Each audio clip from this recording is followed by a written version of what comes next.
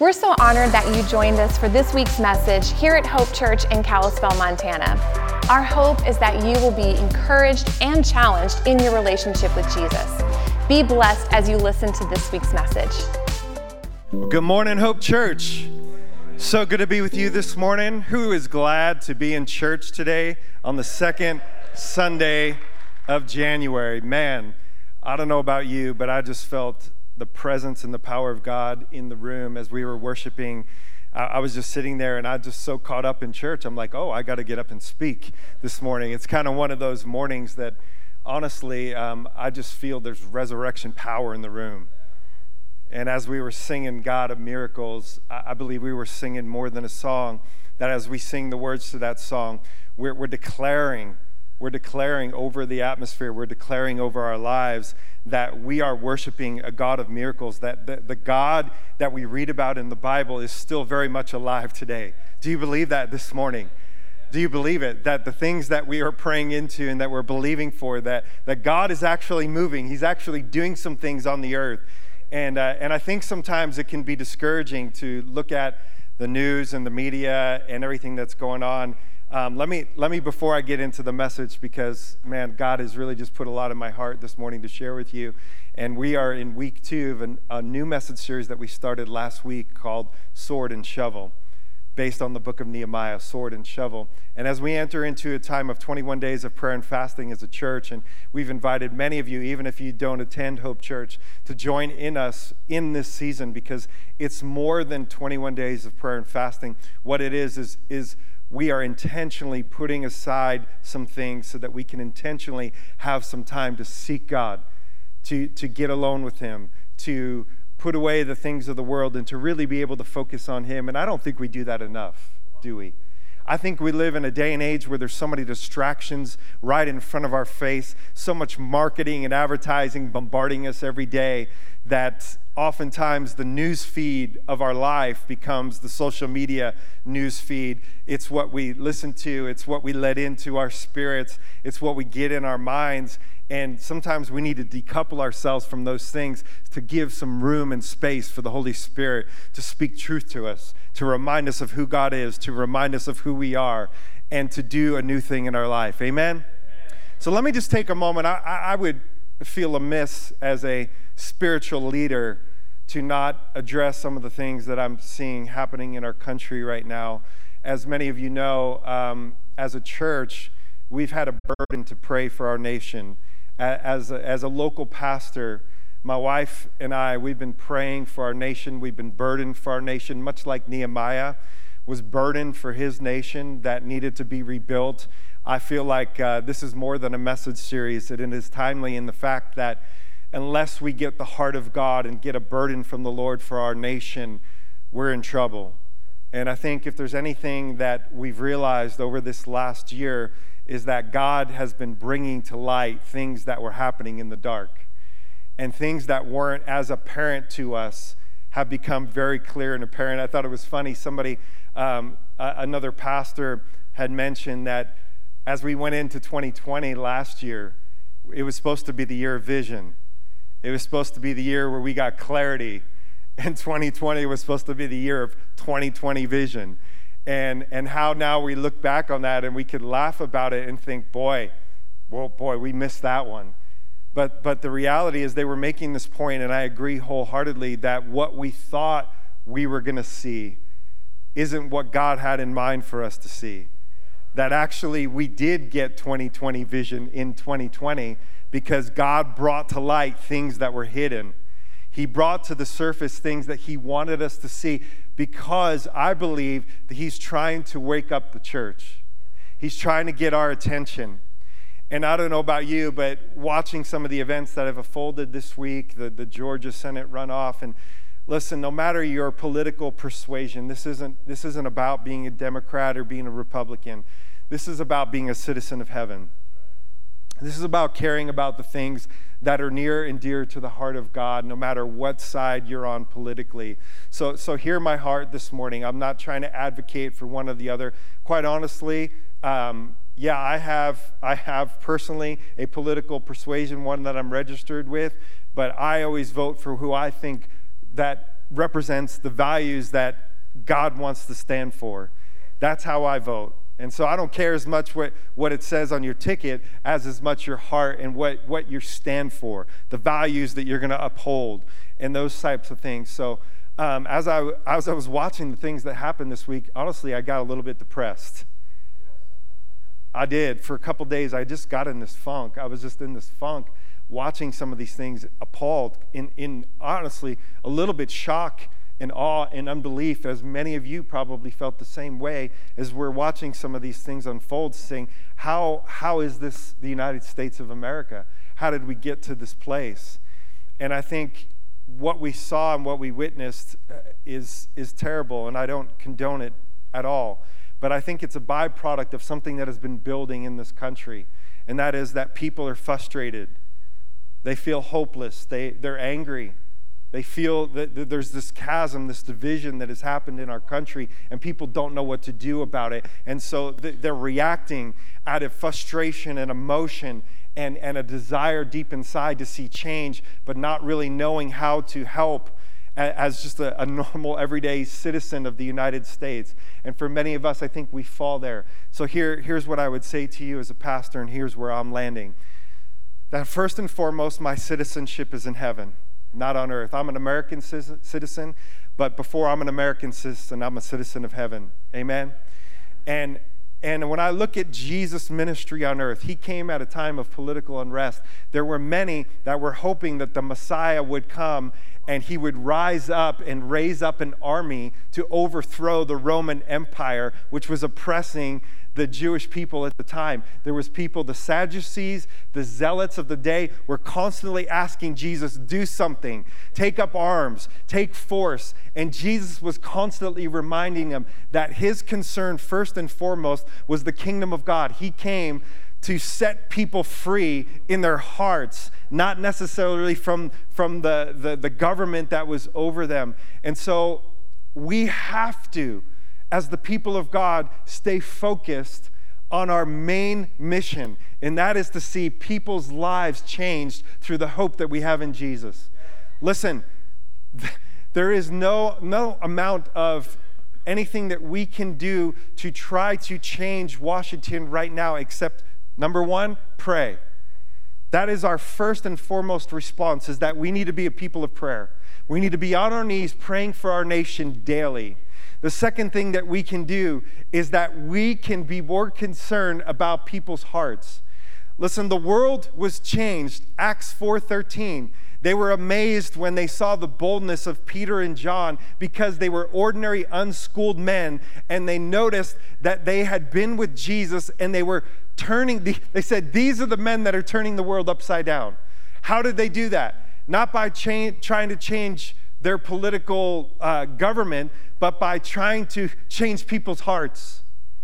The way this nation is going to change, and the only hope for this nation, is a move of God in power sweeping over this nation, changing people's hearts back to the Father. That's what's going to change this nation. So number one, we can pray. Number two, we can be focused on stay on mission. We're called to make disciples. We're called to be the church of Jesus Christ. We're called to take this message and take it out into the streets, into our neighborhoods, into our offices. And I believe that a lot of what we're seeing right now in our nation is a direct result of the church being asleep at the wheel. Yes. We have become too comfortable sitting in our pews and not uncomfortable enough with what's happening out there to actually do something about it. So that is the third thing that I would say that we need to do, is that we need to be a people of action. We should be getting involved in our culture. What we're seeing is a direct result of us not being more involved in our society, in our culture, being more of an influence on it than it is on us. We've allowed the world to influence us too much, and we need to turn the tables. We need to be an influence in the world. Amen? That means some of you might need to get involved in local politics. Come on, I think We need to change some things. We need to stop complaining on social media and start doing something about it. We need to start praying. We need to start getting involved in our local government, in state government, and national government. We need to pray that God would raise up godly men and women to be leaders in this nation, that would go to Capitol Hill, that would evoke change. We need to pray for President-elect Biden and Kamala Harris. We need to pray for them. Come on, more than ever, we need to pray for our leaders, that God would grip their heart and change them and do something in them and use them to turn our nation back to God. Amen? So can we start off by praying for our nation this morning? I just have such a burden. Would you pray with me? God, we just give you our nation right now. Father God, we pray and we declare that the only hope for change in this nation is you, God. God, we ask that you would release your revival fire once again. God, that you would burn up anything within our soul that isn't of you. God, would you turn our hearts back to you in this nation so that we would return to one nation under God with liberty and justice for all.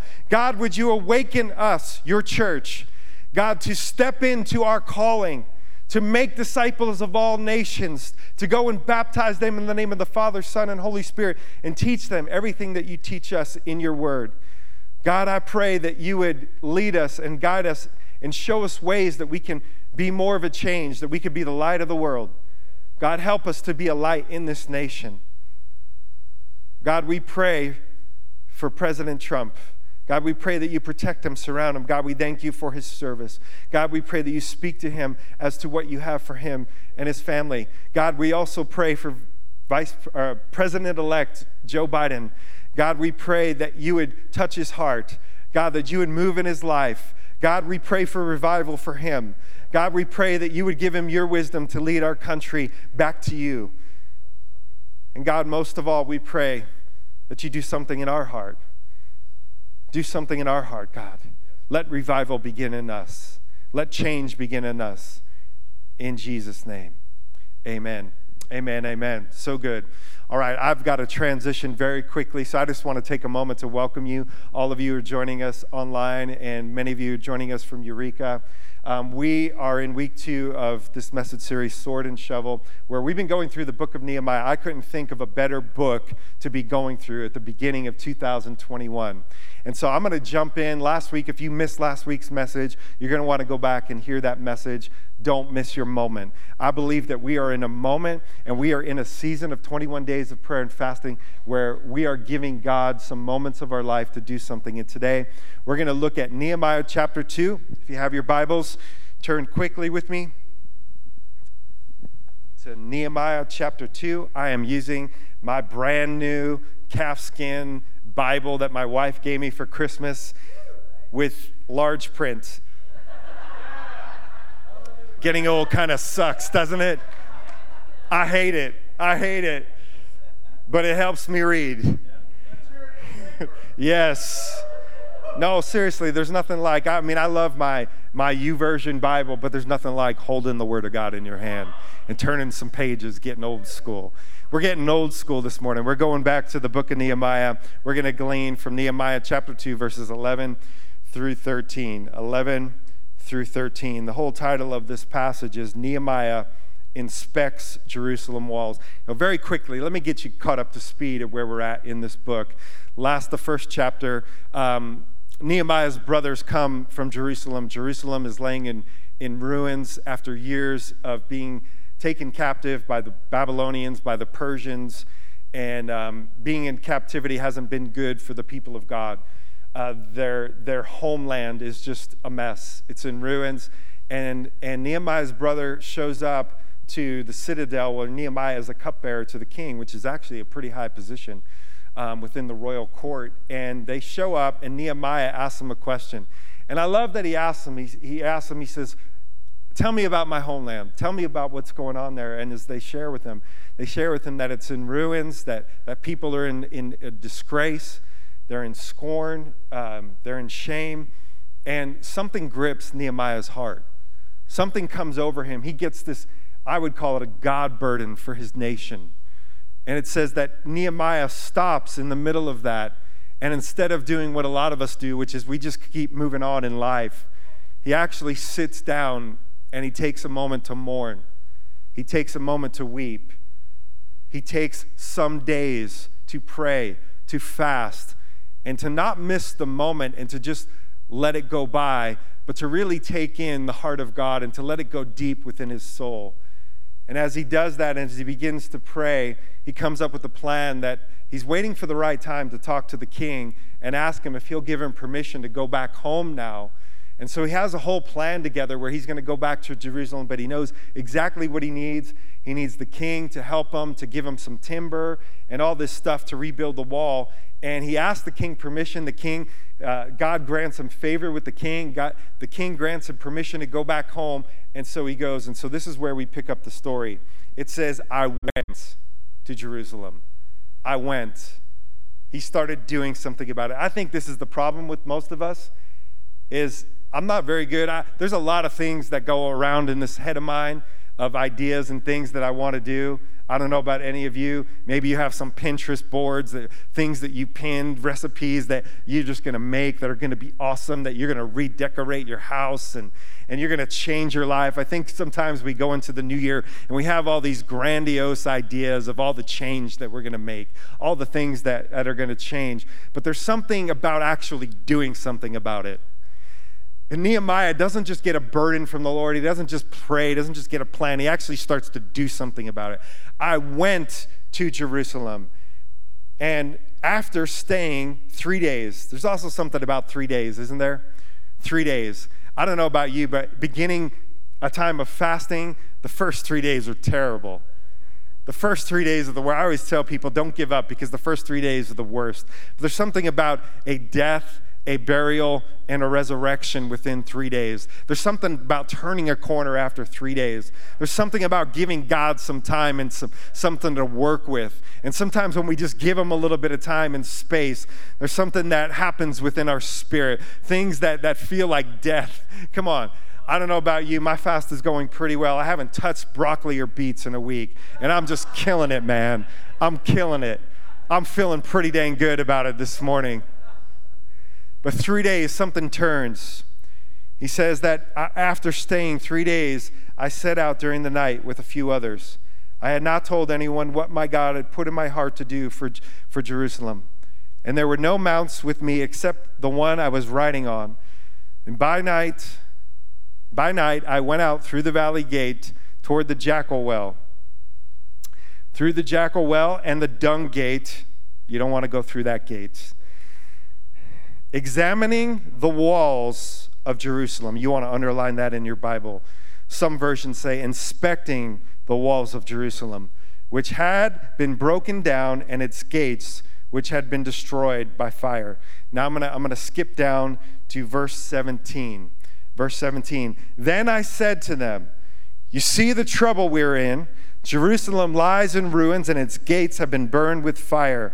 Come, let us rebuild the wall of Jerusalem, and we will no longer, turn the page, we will no longer be in disgrace.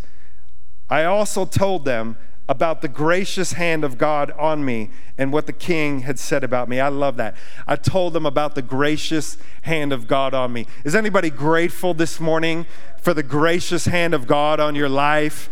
That even though we should be a lot further ahead on the journey, and even though some of our walls have been broken down and some of the foundations of our life have cracks in it, and we got some openings we need to take care of, I am grateful this morning for the gracious hand of God on my life, that he doesn't leave us the same.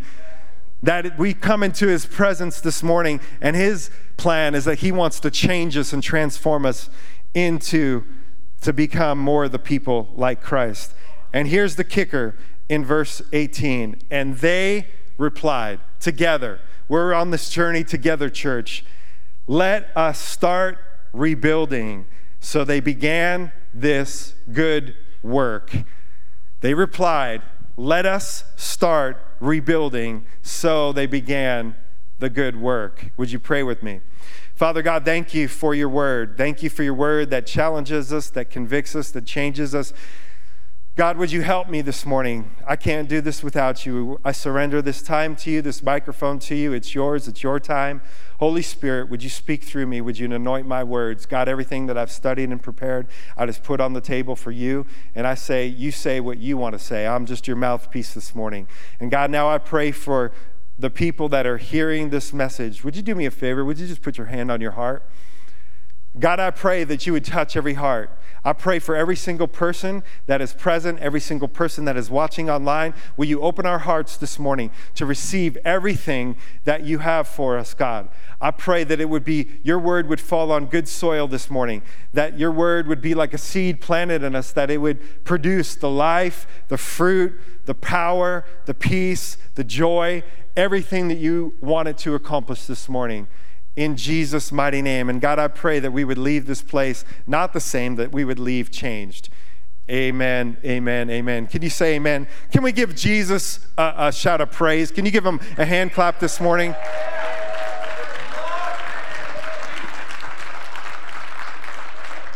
Title of my message this morning is simple. Begin the good work. Begin the good work. I can't tell you how many times that I've thought of things that sounded good, that were good work in my head, but I never actually began what God put in my heart to do, or I got a thought about something that was a God thought. I read in my Bible, and God spoke to me a word, and instead of putting it into action in my life, instead of obeying it, it just got lost in all the other thoughts that run around inside this brain with over 6,000 or whatever, 60,000 up to, I think for men it's a lot less than women, how many thoughts we have in a day, right? Guys, we're a little bit more simple. If you haven't noticed, like, just talk to women. I talk to my wife, and she's got all these kind of thoughts, and I'm like, babe, I haven't even had my coffee this morning. That's all I'm thinking about right now. I just got to get my head on straight. Can I get an amen?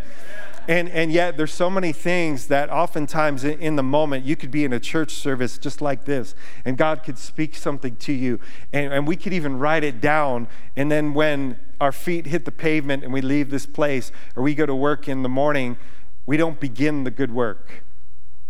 We actually don't start engaging in the things that God is calling us to do and wants us to do. I liken it to this. Philippians 2, 12 through 13 says this. Therefore, my dear friends, as much as you have always obeyed, not only in my presence, but now how much more in my absence, continue to work out your salvation with fear and trembling. And if anxiety is starting to build up in you just in reading that scripture, oh my gosh, I've got to work out my salvation. How am I supposed to do that?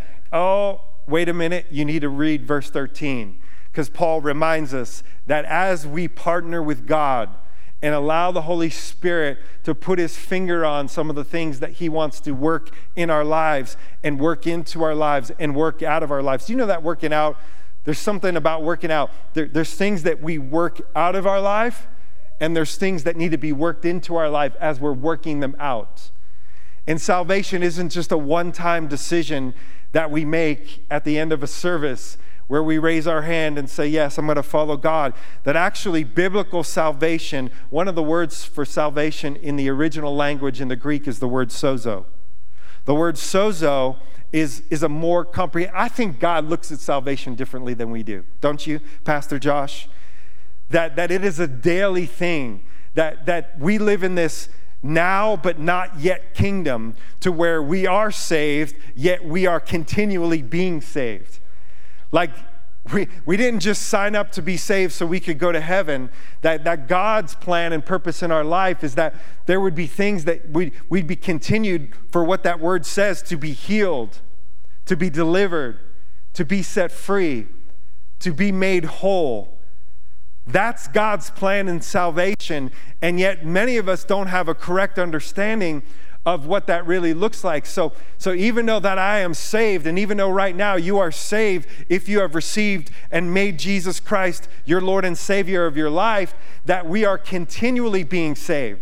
And Paul is reminding us that this journey is just beginning, that we're never finished continually allowing God to do the work that he wants to do in us, but it's a partnership between God and us. Paul is reminding us this morning, and I'm reminding you, and I believe that Nehemiah is also reminding us to begin the good work, that there are things that God wants to do in your life and in my life, and that as we begin 2021 during this time of prayer and fasting, that the way we begin is we inspect the walls. We take a moment, that's what we're doing. We're not just going through the motions of doing 21 days of prayer and fasting. That part of the purpose is to have a prayer like David prayed. Search me, O Lord, and point out any wicked way in me. In other words, there are places in our life that are broken. There are walls that have been broken. There's foundational cracks in the foundation of our faith that we don't readily see until we stop for a moment and give God some space and give God some time to say, there's the crack, there's the broken piece of the wall, there's the door that has been burned down. And Paul is saying, listen, we need to work out our salvation with fear and trembling. This work that we're about to begin, this isn't something that Paul isn't saying be afraid of it, but what he's saying is have a holy reverence for it.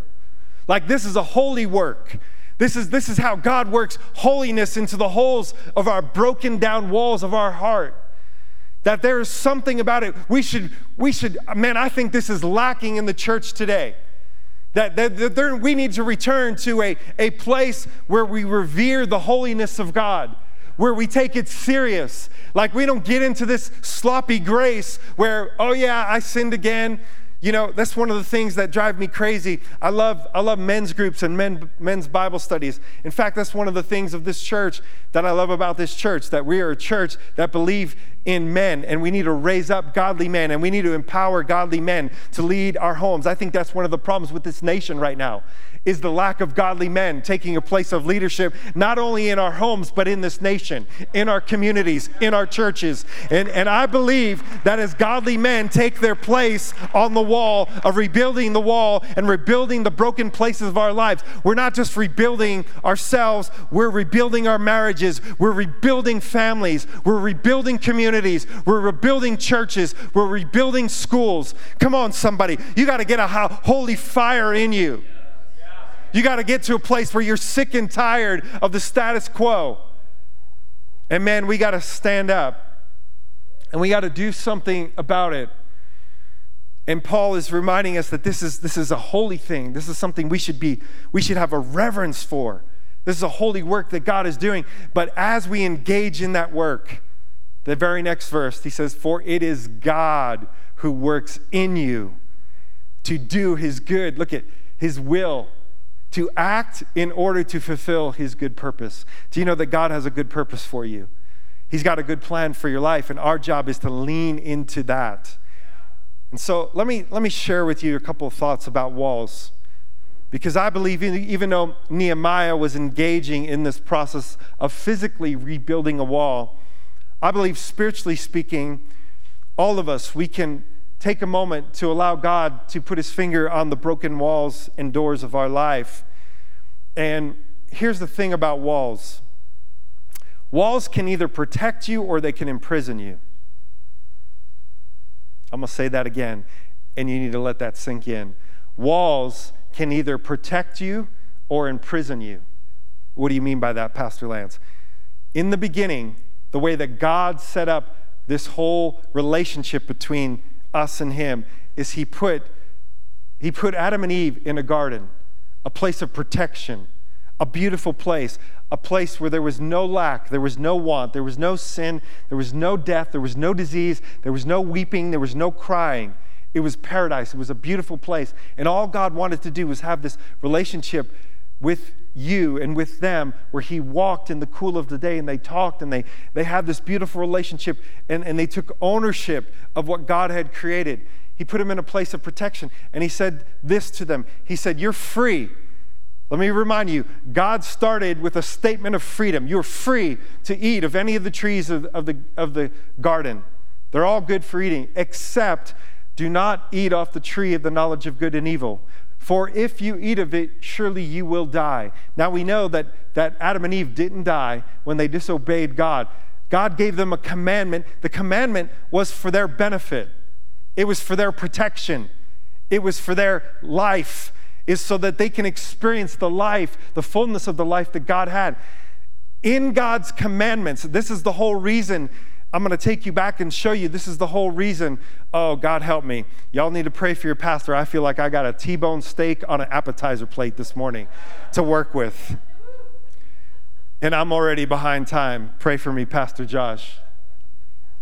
He put them in that garden and he gave them commands to protect them, not to limit them, not to withhold from them. But the enemy of their soul and our enemy of our soul comes to us and say, look at everything out in the world. Do you really want to be a Christian? Do you really want to follow God's commands? Because they're really restricting. Come on, God never meant the things that we think are restrictions actually protect you. They're walls that God puts up in our life to protect you. Just like he tried to protect them, but all of us, we have an enemy of our soul. God actually calls the devil the spirit, the god of this world. And he comes to Adam and Eve, and he gets them to question God's word to them. Did God really say, if you eat off of this, that you will die? And Eve comes back, and she says to them, yeah, he actually did say that. And he said, no. Let me tell you the real truth. The real truth is God is withholding something good from you. That he doesn't want you to eat off that tree because he knows that if you eat off that tree, that your eyes will be open and you'll become like him. And there was something that was appealing to Eve, and the reality is she already had what he tricked her, he deceived her. And this is the nature of sin. It deceives us into thinking that God doesn't have something I need. Like I need to get it for myself. I need to take care of myself. I want to become my own God. I want to make my own rules. That's what the tree of the knowledge of good and evil really was. It was deciding, just like we're seeing in our culture today, moral relativism. I'm going to be the one to decide what's right for me. I'm going to be the one to decide what makes me happy. And God, you're not going to withhold from me. And we know the story. She ate of the apple, and they didn't die physically, but something spiritually died inside of them. Sin entered them, and the walls of protection moved away. As sin entered in, it opened them up, and now they had a slave for work. Now at the sweat of your brow, you're going to till the land. And it seems like now it's hard to work out these things in us because there's a spiritual work, and it's painstaking. This work that we're beginning on, it's not easy, it's hard. In fact, do you know that there was already a season where the Israelites tried to rebuild the walls of Jerusalem and they failed because their enemies took them out? Do you know that when they started the rebuilding and they were allowed to go back to their homeland, only roughly about 2% of the Jewish population actually went back home? Why? Because they'd given up. They'd given up believing in faith that God could actually rebuild the walls. They got comfortable where they were. They allowed themselves to get comfortable in a new environment with different gods and a new culture, and they just gave up. I think this is the problem with a lot of us. We've been here before. We've started out the new year. We've begun the work. We've tried to change. We've engaged even in things of God, and we haven't seen the change happen. And because we haven't seen the change happen, we've given up. We just kind of settled in to a lesser life where we've allowed ourselves to sink into this lower version of who God made us to really be. And we've accepted it. And we start to live in this area, and in doing so, we're missing out on the life that God has for us. Do you know how these walls got broken down in the first place? If you go back and look, God had warned them, the people of Israel, several times. Turn from your ways. Turn. He sent prophets. How many times has God warned you? Listen, I want you to change. You don't understand. And it's not because he wants to punish you. The world can do that. Our own sin punishes us. Our own bad choices, our own bad habits, they're punishment enough. God cares enough about you that his commandments in your life and his word to you, just like he gave the word of the prophets to them, was to wake them up, because he doesn't want you to get outside of his protection and his plan and his purpose for your life. But when we choose to do it enough, God says, okay, if that's what you really want, I'll respect your will and I'll remove my hand of protection off of you. And as soon as God removes his hand of protection, we become vulnerable to the attack of the enemy. And that's exactly what happened to the people of Israel. God removed his hand. And that's what, by the way, that's what we're in danger in at the United States of America. That if we don't listen and take the heed and warnings of God, that God at some point, he's going to remove, maybe it's already happened, I don't know. But at some point, he's going to say, if this is your will, if you want to live apart from me, if this is what you really want, I'll respect that. And I'll remove my hand off you. Have your way. And the problem is, as soon as we do that, we open ourselves up to the potential of sin, to the woundings. And so we have these gates, if you will, that we've got these gaps in our soul that we allow the enemy of our soul to come into. And once he gets in, man, that ain't a good day. And all of us know what that's like. So I want to remind you, there's three, the scripture is clear. There's three things that always open the door to our soul to allow the enemy in and to let sin in. In 1 John 2:15-17, it says this: do not love the world. See, it all starts with your heart. The walls, the Bible says, guard your heart. For out of it, like the most important thing that you could do in your life, it says above all else, above everything else. This should be the most important thing as we engage in 21 days of prayer and fasting. Above all else, guard your heart. For out of it flows the wellspring of life. Like, do you know how the walls started? Do you know what happened when the enemy came to attack? They didn't just attack the walls. Do you know how it started? It says King Nebuchadnezzar besieged the city. Do you know what that means? That means he surrounded the city and he did not let food, water, or supplies that they needed for life to enter in. Did you get that? This is how it always begins in our life. We compromise and we give in to little things. We don't obey God and we compromise. And this is the beginning of opening a door to our heart and to our soul, is compromise. It always begins with compromise. And so the enemy surrounds us and we give in a little bit, and it gets to a point where we give in and then we sin.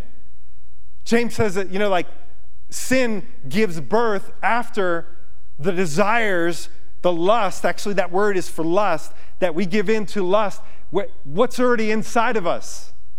In other words, we need to allow God to inspect the walls of our heart.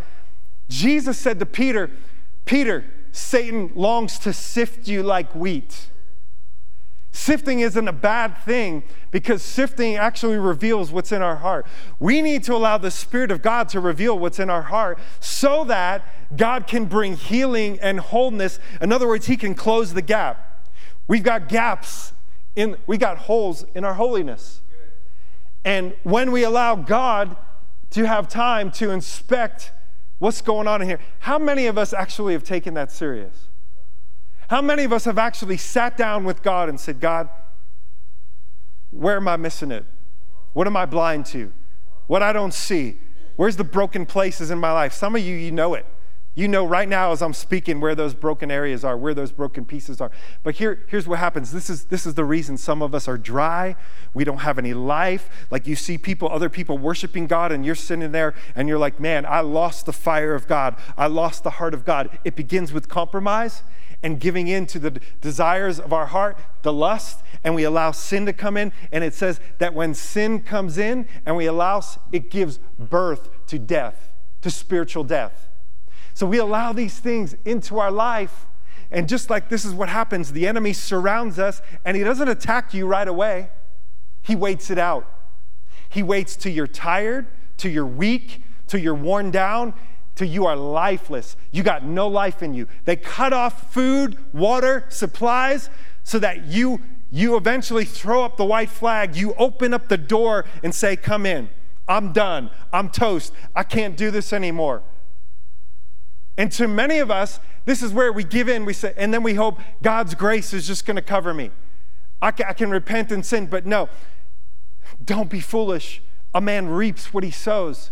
Listen, there are consequences. I don't mean to scare you and give you this big, heavy word, but here's what God put in my heart, because I think we need to wake up to the reality of what sin does in our life. It kills you. It will squeeze the life out of you. It will get into your heart, and it will do damage to the walls of your heart. And for many of us, we've allowed that to happen through 3 areas. Do not love the world or anything in the world. We have fallen in love with the glamour of this world and all it can offer. And the devil has dangled it and said, look, God's withholding from you. His commandments, his ways are restrictive. You don't want to be restrictive, do you? Listen, God's word says, don't and die, do and live. Right? Don't eat of the tree or you'll die. Do follow me. Eat off any of the other trees and you'll live. And so what we think is restrictive actually can bring us and lead us into life. Do not love the world or anything in the world, for anyone who loves the world, for the love of the Father is not in them. And then it goes on to say, do not love anything, for everything in the world, here's the entryways. The lust of the flesh, the lust of the eyes, and the pride of life comes not from the Father, but from the world. And the world and its desires pass away. But whoever does the will of the Lord lives forever. 3 areas. It's interesting because one of the reasons God removed his hand of protection off the Jewish nation is because they started intermarrying. That means they started intermingling. That means their hearts got divided. They became double-minded people. They were half in with God and half in with the gods of this world.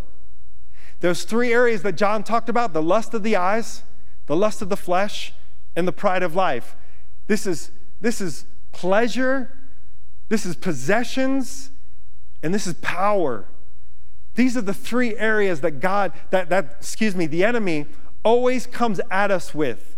It's what he came at Eve. Look, she saw that the fruit was pleasing to the eye, it was good for food, and it would make them like God, power. Pleasing to the eye, lust. Good for food, I need it. Possessions, and it would make them like God, power. Now fast forward to the second Adam, when Jesus was in the desert fasting for 40 days. The enemy, the devil, came to him in the same 3 areas. If you're God, tell these stones to turn into bread. If you're God, throw yourself off and charge your angels. Come on, you the man. Hey, bow down to me and I'll give you all the kingdoms of the world. Power. Lust of the eyes, lust of the flesh, and the pride of life. These are the 3 entryways that the enemy uses in your life and in my life. So come on, where's the gaps in your holiness? Where have you allowed your eyes to look at? See, our eyes are the gate. Jesus said it like this. He says, your eyes are the gatekeeper to the soul. If your eyes are dark, how great is that darkness? But if your eyes are full of light, wouldn't it lead you into life? See, man, I think we've got so caught up in things we're looking at, things we're watching. In fact, I would tell you, one of the greatest things that you could do right now is fast social media. Fast watching the news. Come on, we got to get a different news feed. We got to get a different news feed. Number one, I'm going to go through these real quick with you, so right quickly. We get a different news feed. This is how our minds are renewed. This is how we close the gap. Romans 12:2 says that don't be conformed to the pattern of this world. You see, walls are patterns. They're built in a pattern. They're the daily disciplines. They're the things that we need in our life. This is the work, you guys. Come on, this is why this whole message series is called Sword and Shovel. We need to do spiritual work, but there's practical things. There's there's work that you and I need to do. These are the spiritual disciplines in our life that if you miss and I miss, we can miss out on the spiritual things that God wants to do. And oftentimes we miss it because that's just part we don't want to do. We just want God to change us. Listen, this is where it begins. This is how he changes us. Don't be conformed to the pattern of this world.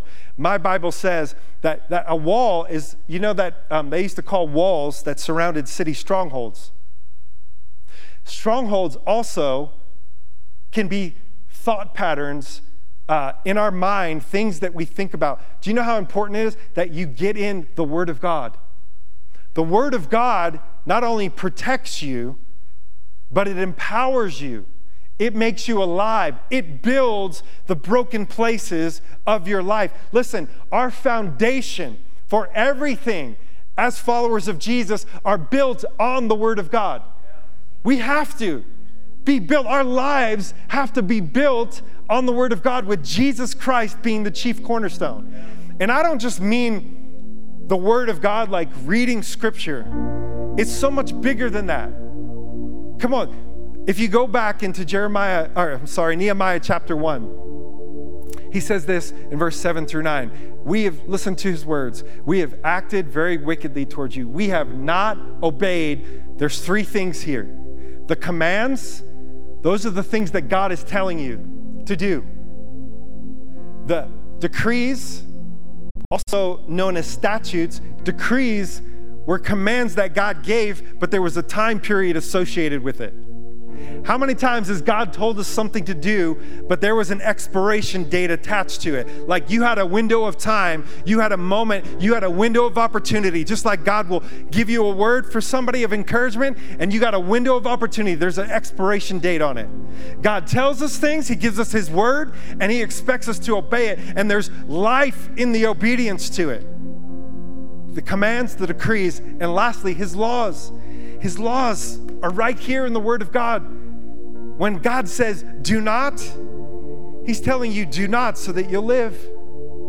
He's telling you do not to protect you. He's telling you do not so that you can build your life on the right things. And then he goes on in verse 8, remember the instructions you gave your servant Moses, saying, if you are faithful, I will scatter you among the nations. But if you return to me and obey my commands, and then even if you are exiled people, are the farthest on the furthest horizon, I will gather them from there, and I will bring them to the place that I have chosen as a dwelling for my name. How many of you are grateful for the promises of God in Scripture? That no matter where you are this morning, no matter how far you are from God, that when you choose to obey his words and put them in action in your life, and allow the words to do a good work. My Bible says that this word is alive, that it's sharper than any two-edged sword, rightly dividing soul and spirit, and bringing, talk about inspection, bringing to us, showing us the thoughts, even the thoughts and intentions of the heart. So when we read the word of God, we're not just reading the Word of God. The Word of God is reading us. It is like the magnifying glass of the Lord, looking for those broken places and areas in our life. We need it. Come on, Psalm 119:11. How can a young person stay on the path of purity? By living according to your word. I will seek you with all my heart. Do not let me stray from your commands. And listen to this. I have hidden your word in my heart that I might not sin against you. That's the power of the Word of God. This book is alive. It's powerful.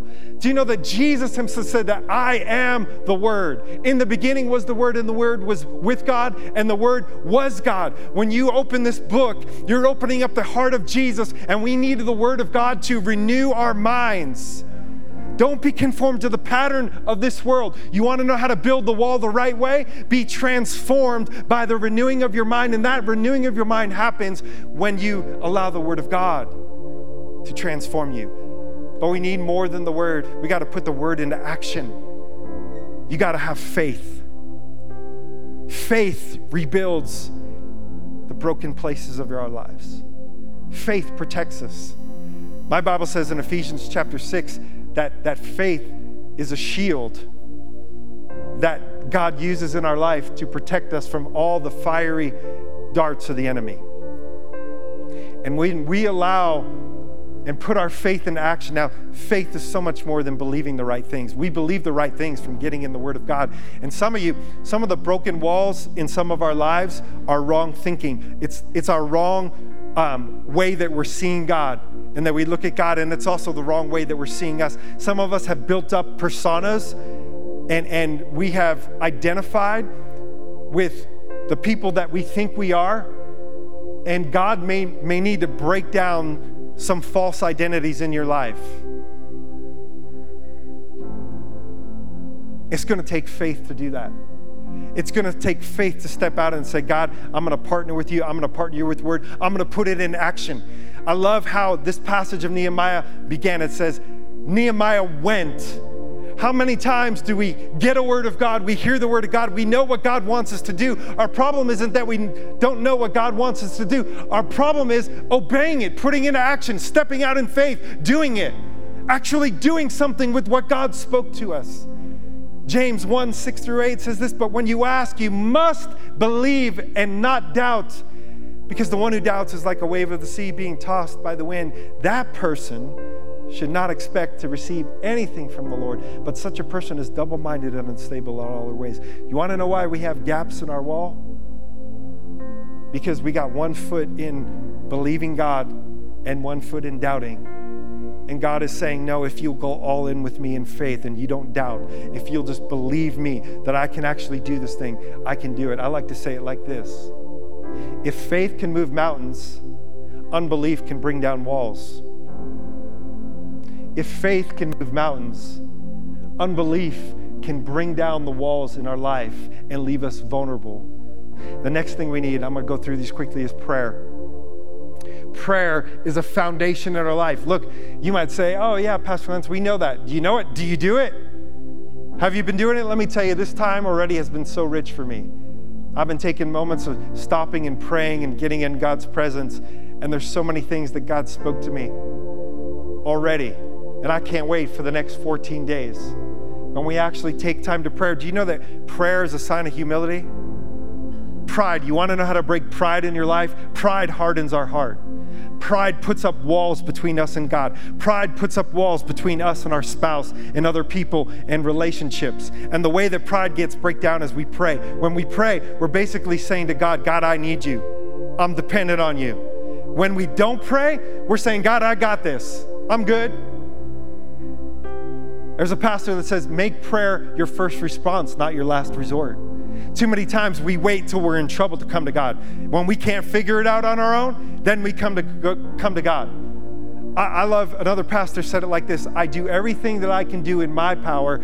Prayer is taking what I can do in my power and adding onto what I can do, adding the supernatural and power of God onto everything that I can do within my power. And I totally botched that, but you get the point.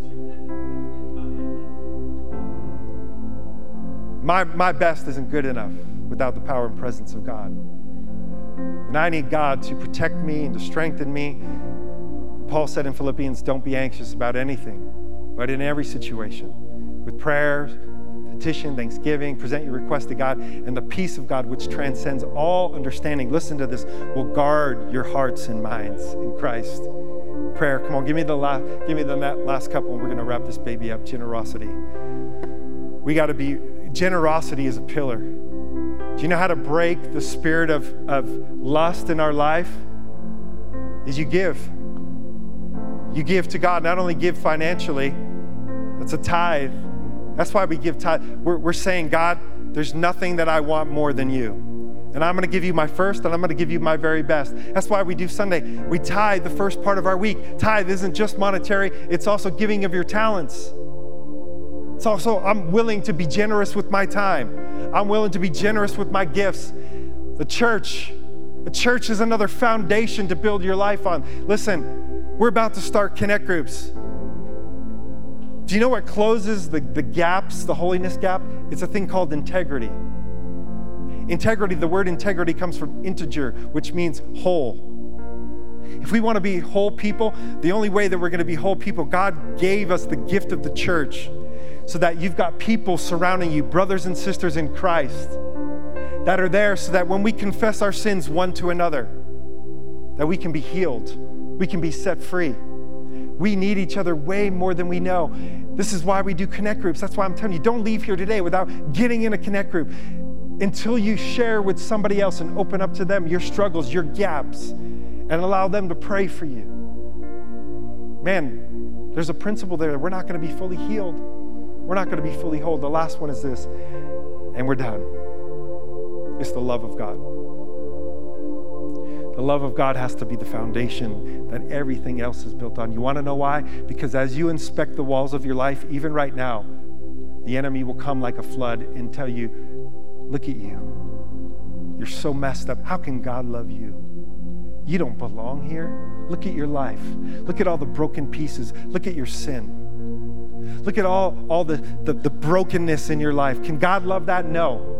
You should just walk out. Some of you, it's keeping you. Some of you are watching online. That is even keeping you from coming to church. And we start to question, can God really love me and all my brokenness and all the jacked up things that I've done in my past, the holes that I have in my wall. But I'm here to declare to you, as we close this morning, Romans 8:38 through 39, for I am convinced, and you've got to be convinced, because it's built on the Word of God, that neither death, nor life, nor angels, nor demons, nor present, nor future, nor powers, neither height nor depth, nor anything else in all of creation will be able to separate you and me from the love of God that is in Christ Jesus our Lord. Are you convinced this morning? Come on, just stand to your feet.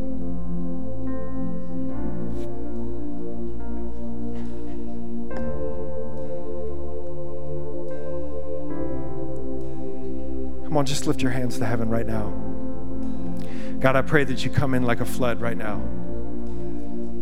God, I pray for every broken place in our heart and in our lives, everywhere where we've let and allowed the enemy to come in. God, right now, we surrender it to you. Come on, let this be your prayer. Come on, we surrender it to you. And God, we ask you that you come in right now. God, forgive us. Forgive us. Forgive us for letting down our guard. Forgive us for compromising. Forgive us for giving in. Forgive us for allowing the enemy to have a foothold in our life. Today, God, we declare we're closing that door. It is finished. It is done. When you declared on the cross, it is finished. I am declaring that over myself right now, that it is finished. Every area that I've allowed that the enemy has been wreaking havoc in my life. Today, I determine and I commit myself to do the good work that you have for me, God, of repairing every area that is broken in my life, every area that I've allowed the enemy to come into. I close that door. I shut it right now in Jesus' name. And I open myself up to you and to you alone and say, God, have your way in me. Come on, move in my life. Holy Spirit, would you pour out your love upon your people? Thank you for joining us for this week's message from Hope Church. If you enjoyed this message, you can easily support the ministry of Hope Church at hopechurchmt.com/give. Also follow us on social media at Hope Church MT. Be blessed and have a great week.